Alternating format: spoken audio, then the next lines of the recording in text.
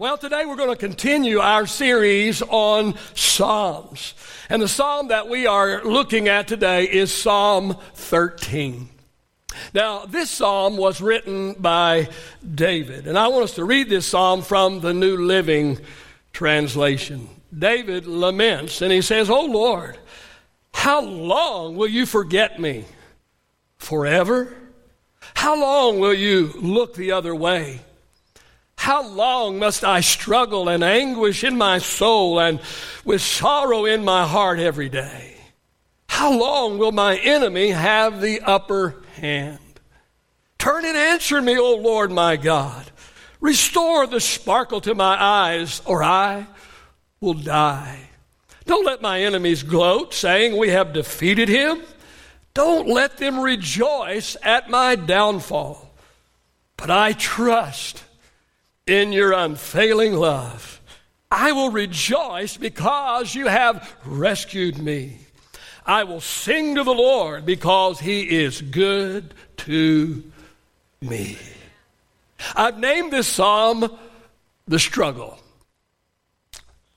This was a season of struggle for David. It was a time when David had more questions than he had answers. Have you ever been there? Many of you are there right now. The season of struggle is experienced periodically in all of our lives.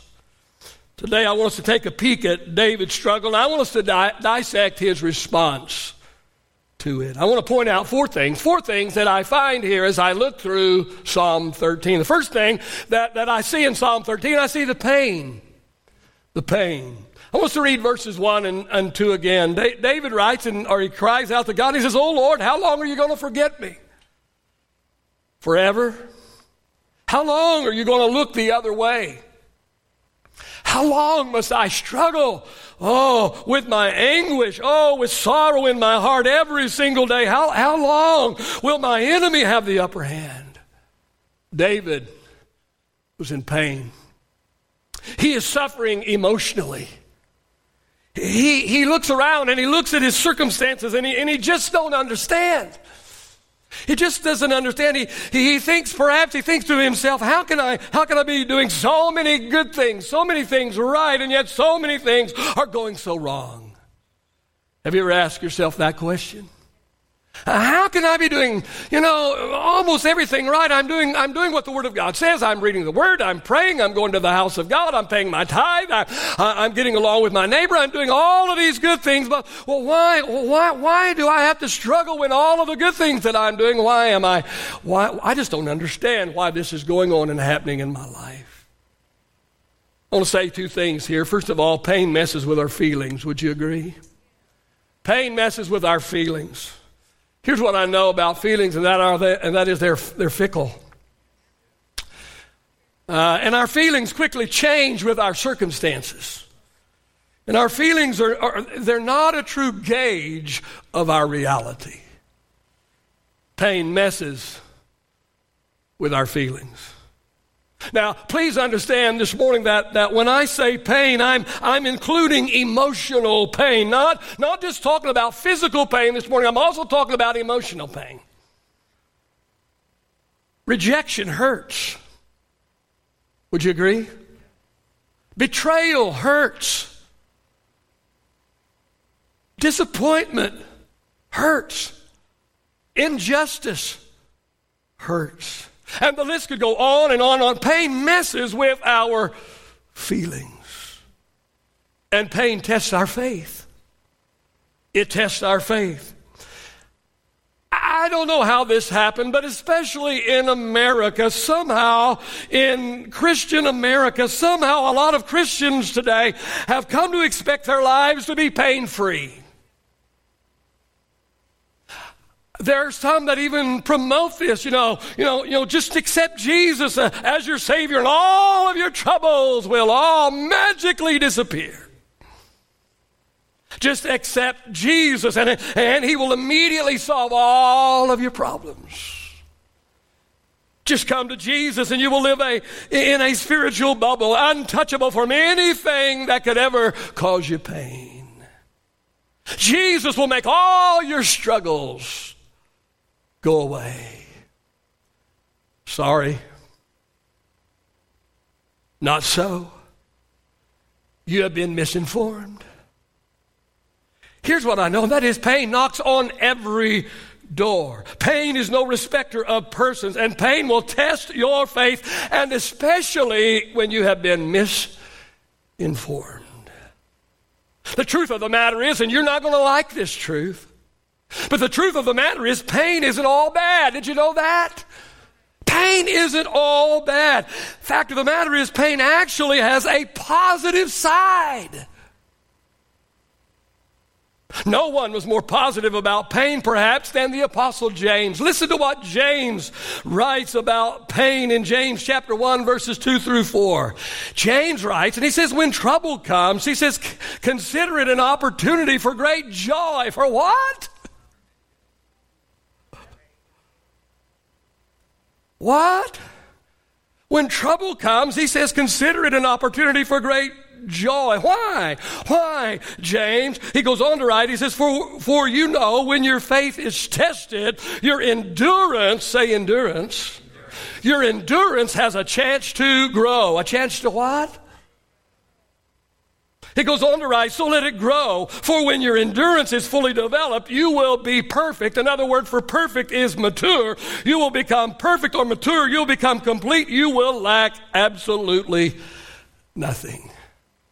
So the fact is this morning, our struggles are not all bad. Our struggles can actually be good for us. Now hear me clearly this morning. Hear me clearly. I'm not saying that what you are going through, I'm not saying that the cause of your struggle is good. I'm not saying that this morning, absolutely not. But Romans 8:28 does tell us that God uses everything that happens to us.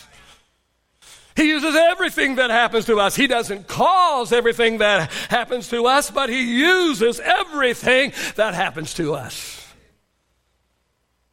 Truth is, sometimes we are the cause. Ever had a day of stupid? Yeah, sometimes, we are the cause. Sometimes other people are the cause of our struggle, the cause of our problem. Sometimes the devil. Don't you hate the devil? Sometimes the devil is the cause. But you know what I know about the devil? That is, he always uses people. We love to talk about the fact that when God wants to do something, he does it through people. And don't you want to be a people God can use? Well, on the other hand, the devil also uses people. Just like God speaks through people, the devil speaks through people. Oh, I could really get myself in a lot of trouble right there. Amen. Sometimes the cause is simply the fallen world that we live in. How many know we don't live in a perfect world? God created a perfect world, but man messed it up. And because man messed it up, there's a lot of things that happen in life simply because we live in a messed up, fallen world. And yes, I'll say it. Not everybody will say this, but I will say it sometimes. Say sometimes. Sometimes even God. Say even God. Yeah, sometimes even God sends things our way in order to discipline us, in order to correct us, in order to get us back on track. Whatever the cause is, pain tests our faith. If we pass the test, our faith is strengthened and our spiritual muscles are developed. The first thing that I see in Psalm 13, I see the pain. The second thing that I see in this psalm is I see the petition. And the petition is found in verses 3 and 4, where David cries out to God. He says, turn and answer me, O Lord. Restore the sparkle to my eyes, or I will die. Don't let my enemies gloat, saying we have defeated him. Don't let them rejoice at my downfall. David might be struggling, but he knows where to go for help. I said David may indeed be struggling, but he knows who his source is. He knows where to go for his help. Do you know where to go? Let me challenge you today. Look vertically, not horizontally. Hebrews chapter 12, verse 1 and 2 says, let us run with endurance the race God set before us. We do this by keeping our eyes on Jesus. Say, keep your eyes on Jesus. Yeah, we do this by keeping our eyes on Jesus, the champion who initiates and perfects our faith. Hear me this morning, people. Hear me. Turn off your biased news source of choice. I'm going to say that again in case you didn't get that. I said, turn off your biased news source of choice. And yes, they're all biased. No, not mine. Yes, yours. Turn off your biased news source of choice. Stop looking and listening to people with personal agendas, and everybody's got them. Look vertically, not horizontally. Look up, not around. Look heavenly, not earthly. Listen, here's what I believe this morning, and that is if we would pray as much as we point fingers. I said if we would pray as much as we point fingers, if we were as prayerful as we are political. Hear me. God is our answer, not man. God is our source, not the government. Man has already failed us. Man has already failed us, but God never has, and God never will. David was struggling, but he knew who his source was. He knew where to go for help. Do we? Evidently, most do not. Because they're going everywhere. They're looking everywhere except upward, and the source is upward, amen. The source is God. He's our source. But not only should we look vertically and not horizontally, we should also refocus our view. Refocus our view. We've all been guilty of focusing on that one bad thing in our life while ignoring a host of good things in our life. Focusing on that one thing that we don't have while being ungrateful for the many, many, many things that we do have. Here's a word for somebody today. Delay doesn't necessarily mean denial. See, sometimes God says yes, and sometimes God says no, and sometimes God says not now. When my son Chad was just a little bitty boy, he inherited his great-grandpa's pocket knife. But my wife and I knew that he was too little to have a pocket knife right there. That was something to be put up, to be used when he was older. And so we sit him down and we told him, we said, this is your great-grandpa's pocket knife, and it's awesome that you have been left this, and it's his great-grandpa used to whittle with this and got a lot of enjoyment out, and this is awesome that you have been chosen to have great-grandpa's pocket knife, but you're too little. You're not ready for this right now. If we gave it to you right now, you would hurt yourself. And so because we love you, we're going to put this pocket knife up, and then when you're a little bit older and you're ready and responsible, then you will be able to carry the pocket knife great-grandpa gave you. Fast forward some time, and Chad comes in from outside, and his finger is bleeding profusely. And he goes to his mama, and he shows his mama the knife that he had snuck out and used. And he looked up at his mama and he said, you were right. I'm not ready for this. And sometimes we ask God for this or that or something else, and we are upset and critical at God, and all of this because God isn't giving us what we want or what we think we want anyway. But God knows you're not ready for it yet. If I gave it to you, you would hurt yourself. Nothing wrong with what you're asking, nothing wrong, and I want to give it to you, and I am going to give it to you. In fact, the matter is, I've already given it to you. It's just not time to present it to you yet. But when you are ready, when you are mature, when it will help you and not hurt you, then I will give you that desire that you have asked for. See, there's God's will and then there's God's timing, and a lot of people don't understand the difference between the will of God and the timing of God. See, something might be God's ultimate will for us, but we might not be ready for it yet. Sometimes we need to refocus our view and stop focusing on what we don't have and start focusing upon what we to have. Stop focusing on that one bad thing that is happening in our life and start focusing upon all of those wonderful, awesome, incredible things that are happening. Philippians 4:8 says that the things that are true, the things that are honorable, the things that are right, the things that are pure, the things that are admirable, all the things that are excellent and the things that are praiseworthy. Paul says think, or we could use the word focus. Focus on these things. All right, we've talked about the pain. We've talked about the petition. Notice the next thing that we see as we dissect this psalm, and that is we see the proclamation. And we see this in the first part of verse number 5, first part of verse 5, where it says, David says, but I trust in your unfailing love. I trust in your unfailing love. The real question is, do we trust God? Do we? Do we really? See, if we do, our actions and our reactions will prove it. Paul writes in Romans chapter 15, verse number 13, he says, I pray that God, I love this verse, I pray that God, the source of all hope, will fill you completely with joy and peace because you trust in Him. Then you will overflow with confident hope through the power of the Holy Spirit. So according to this verse, hope and joy and peace accompanies trust. See, the people that are at peace right now are the people who genuinely trust God. Did you hear me? I said the people that are at peace today. Even in this pandemic, even though our world has been turned upside down, but the people that are at peace right now are the people who genuinely trust God. See, anxiety reveals a lack of trust.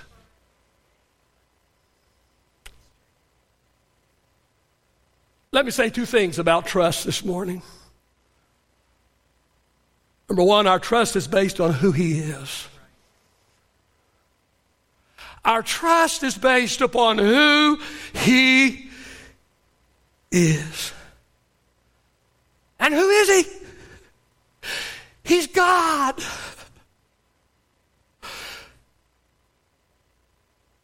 Too many people have forgotten that today. He's God. He's God. Jeremiah 32 verse number 17, oh, sovereign Lord, you made the heavens. You made the earth by your own powerful hand. Don't you think a God that can create the heavens and the earth out of nothing can take care of the pandemic? He's God. Revelation 1 and 8, He says about Himself, He says, I am the Alpha, I am the Omega, I'm the beginning, I'm the end, says the Lord God. I am the one who is, but I'm also the one who always was, and I am the one who is still to come, the Almighty One. Don't forget who He is. He is God, and our trust is based upon who He is. He's the omnipotent, omniscient, omnipresent God. He's God. Our trust is based on who He is, but also our trust is based on our history with Him. Our trust is based upon our history with Him. The last part of verse 5 says, I will rejoice because you have rescued me. See, this wasn't David's first time to struggle. He had experienced other seasons of struggle. As David looks back to his past struggles and how God helped him in the past, it helps him to have hope for divine intervention in the present. David could trust the Lord because it was based upon his history with the Lord. He had history with the Lord. The Lord had been with him in the past. And if the Lord was with him in the past, David surmised that God can be with me in the present. Let me ask you this morning, do you have any history with the Lord? I do. I can look back at some of my past struggles and how God was there for me. Now, to be totally transparent with you today, I will say that he didn't always do what I wanted him to do. He didn't. God didn't always do what I wanted him to do. And he didn't always do the things the way I wanted them done.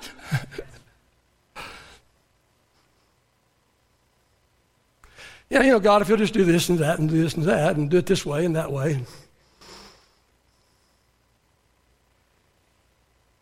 And he certainly didn't work on my preferred timetable.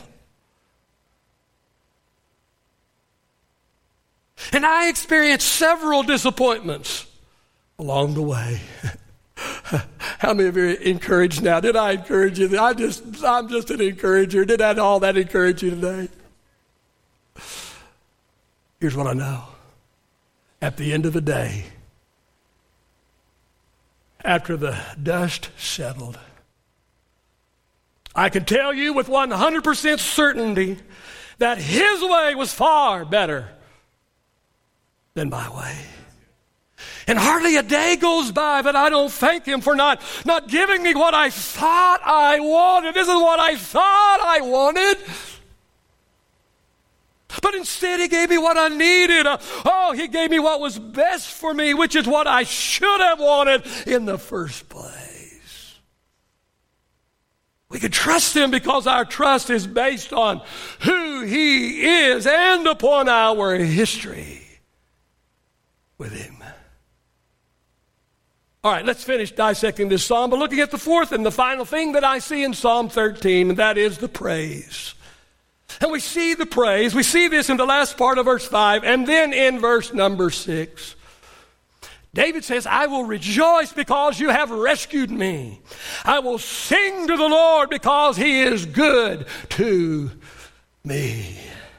I'll say two things about praise. Number one, first thing I want to say about praise, that is we should praise before the battle is won. It's one thing to praise after the battle's over and we've won the battle. Anybody can praise then, but we need to praise before the battle is won.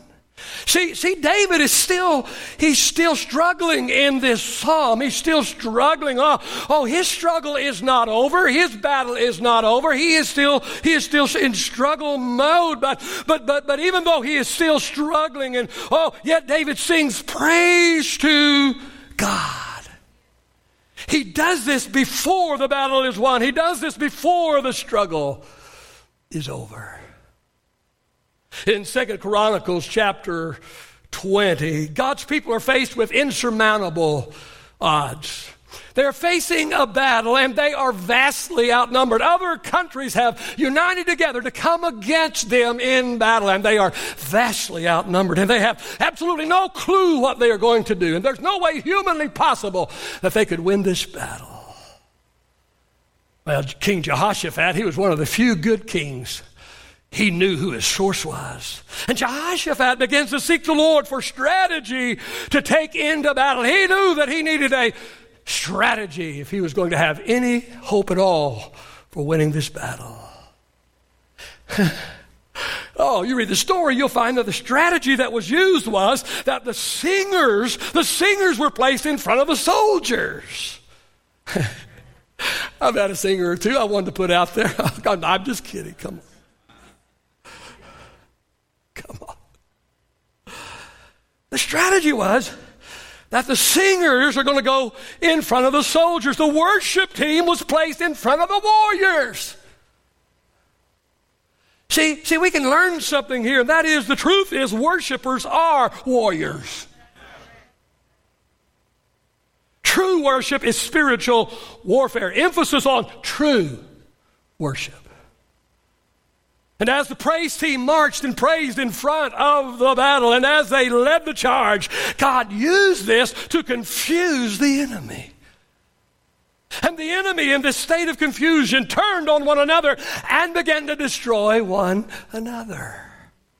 See, praise is the secret weapon of the saints.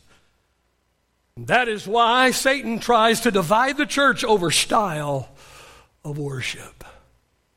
He knows how powerful praise is. Praise should take place before the battle is won. Hear me. Don't just praise God for what He has done. Praise Him for what He's about to do. Praise Him for what He is doing. Praise Him for what He is going to do. You see, it just might be that God is waiting on our praise. God is not moving. God is not working for us because He is waiting on our praise. Because it's our praise, perhaps, that He's going to use in order to confuse our enemy and bring about our victory. Is there any praise in this house today? Hallelujah. Second thing I want to say about praise today is, and that is we should praise because of His worthiness. Because of His worthiness. We should praise because He is praiseworthy.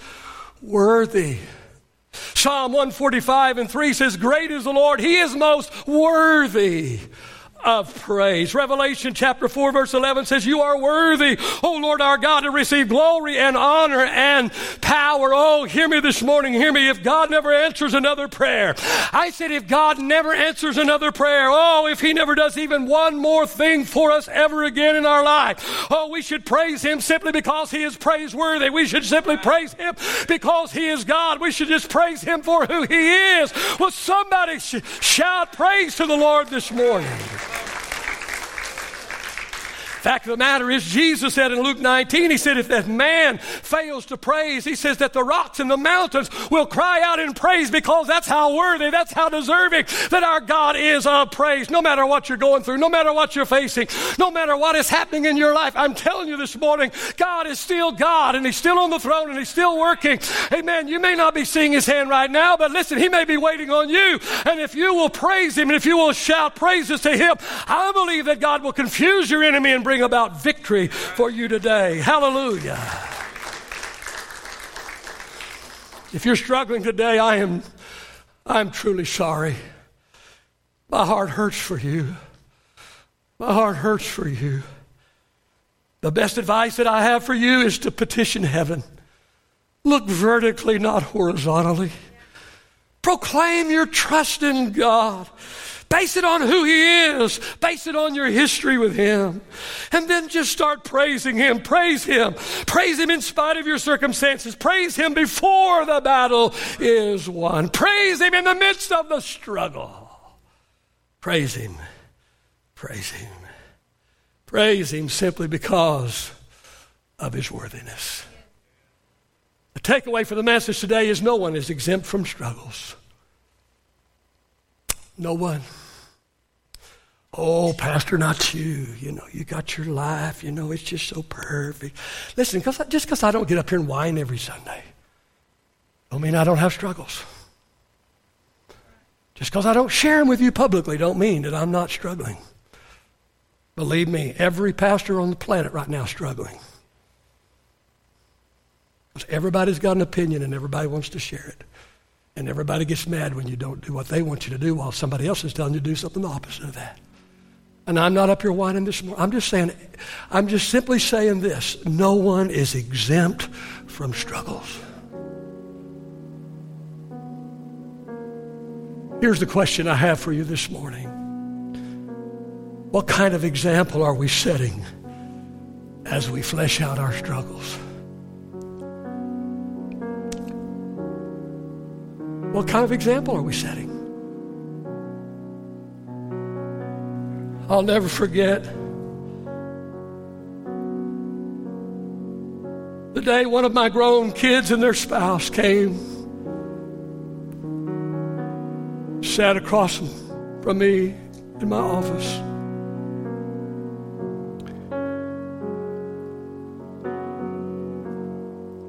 And shared with me their heartbreaking news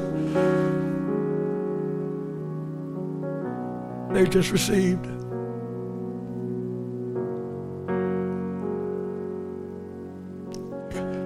After I wept with them, I said, we must now live out what we preach. It's easy to get up here and preach. little harder to live it. And I said, we must now live out what we preach. We must now flesh out our faith. What kind of example are we setting as we flesh out our faith? What kind of an example are we setting as we wrestle with our current struggle? Good question. Father, I just pray that you'll take this word this morning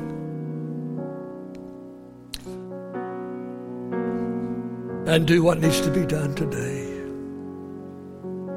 in the heart of your people.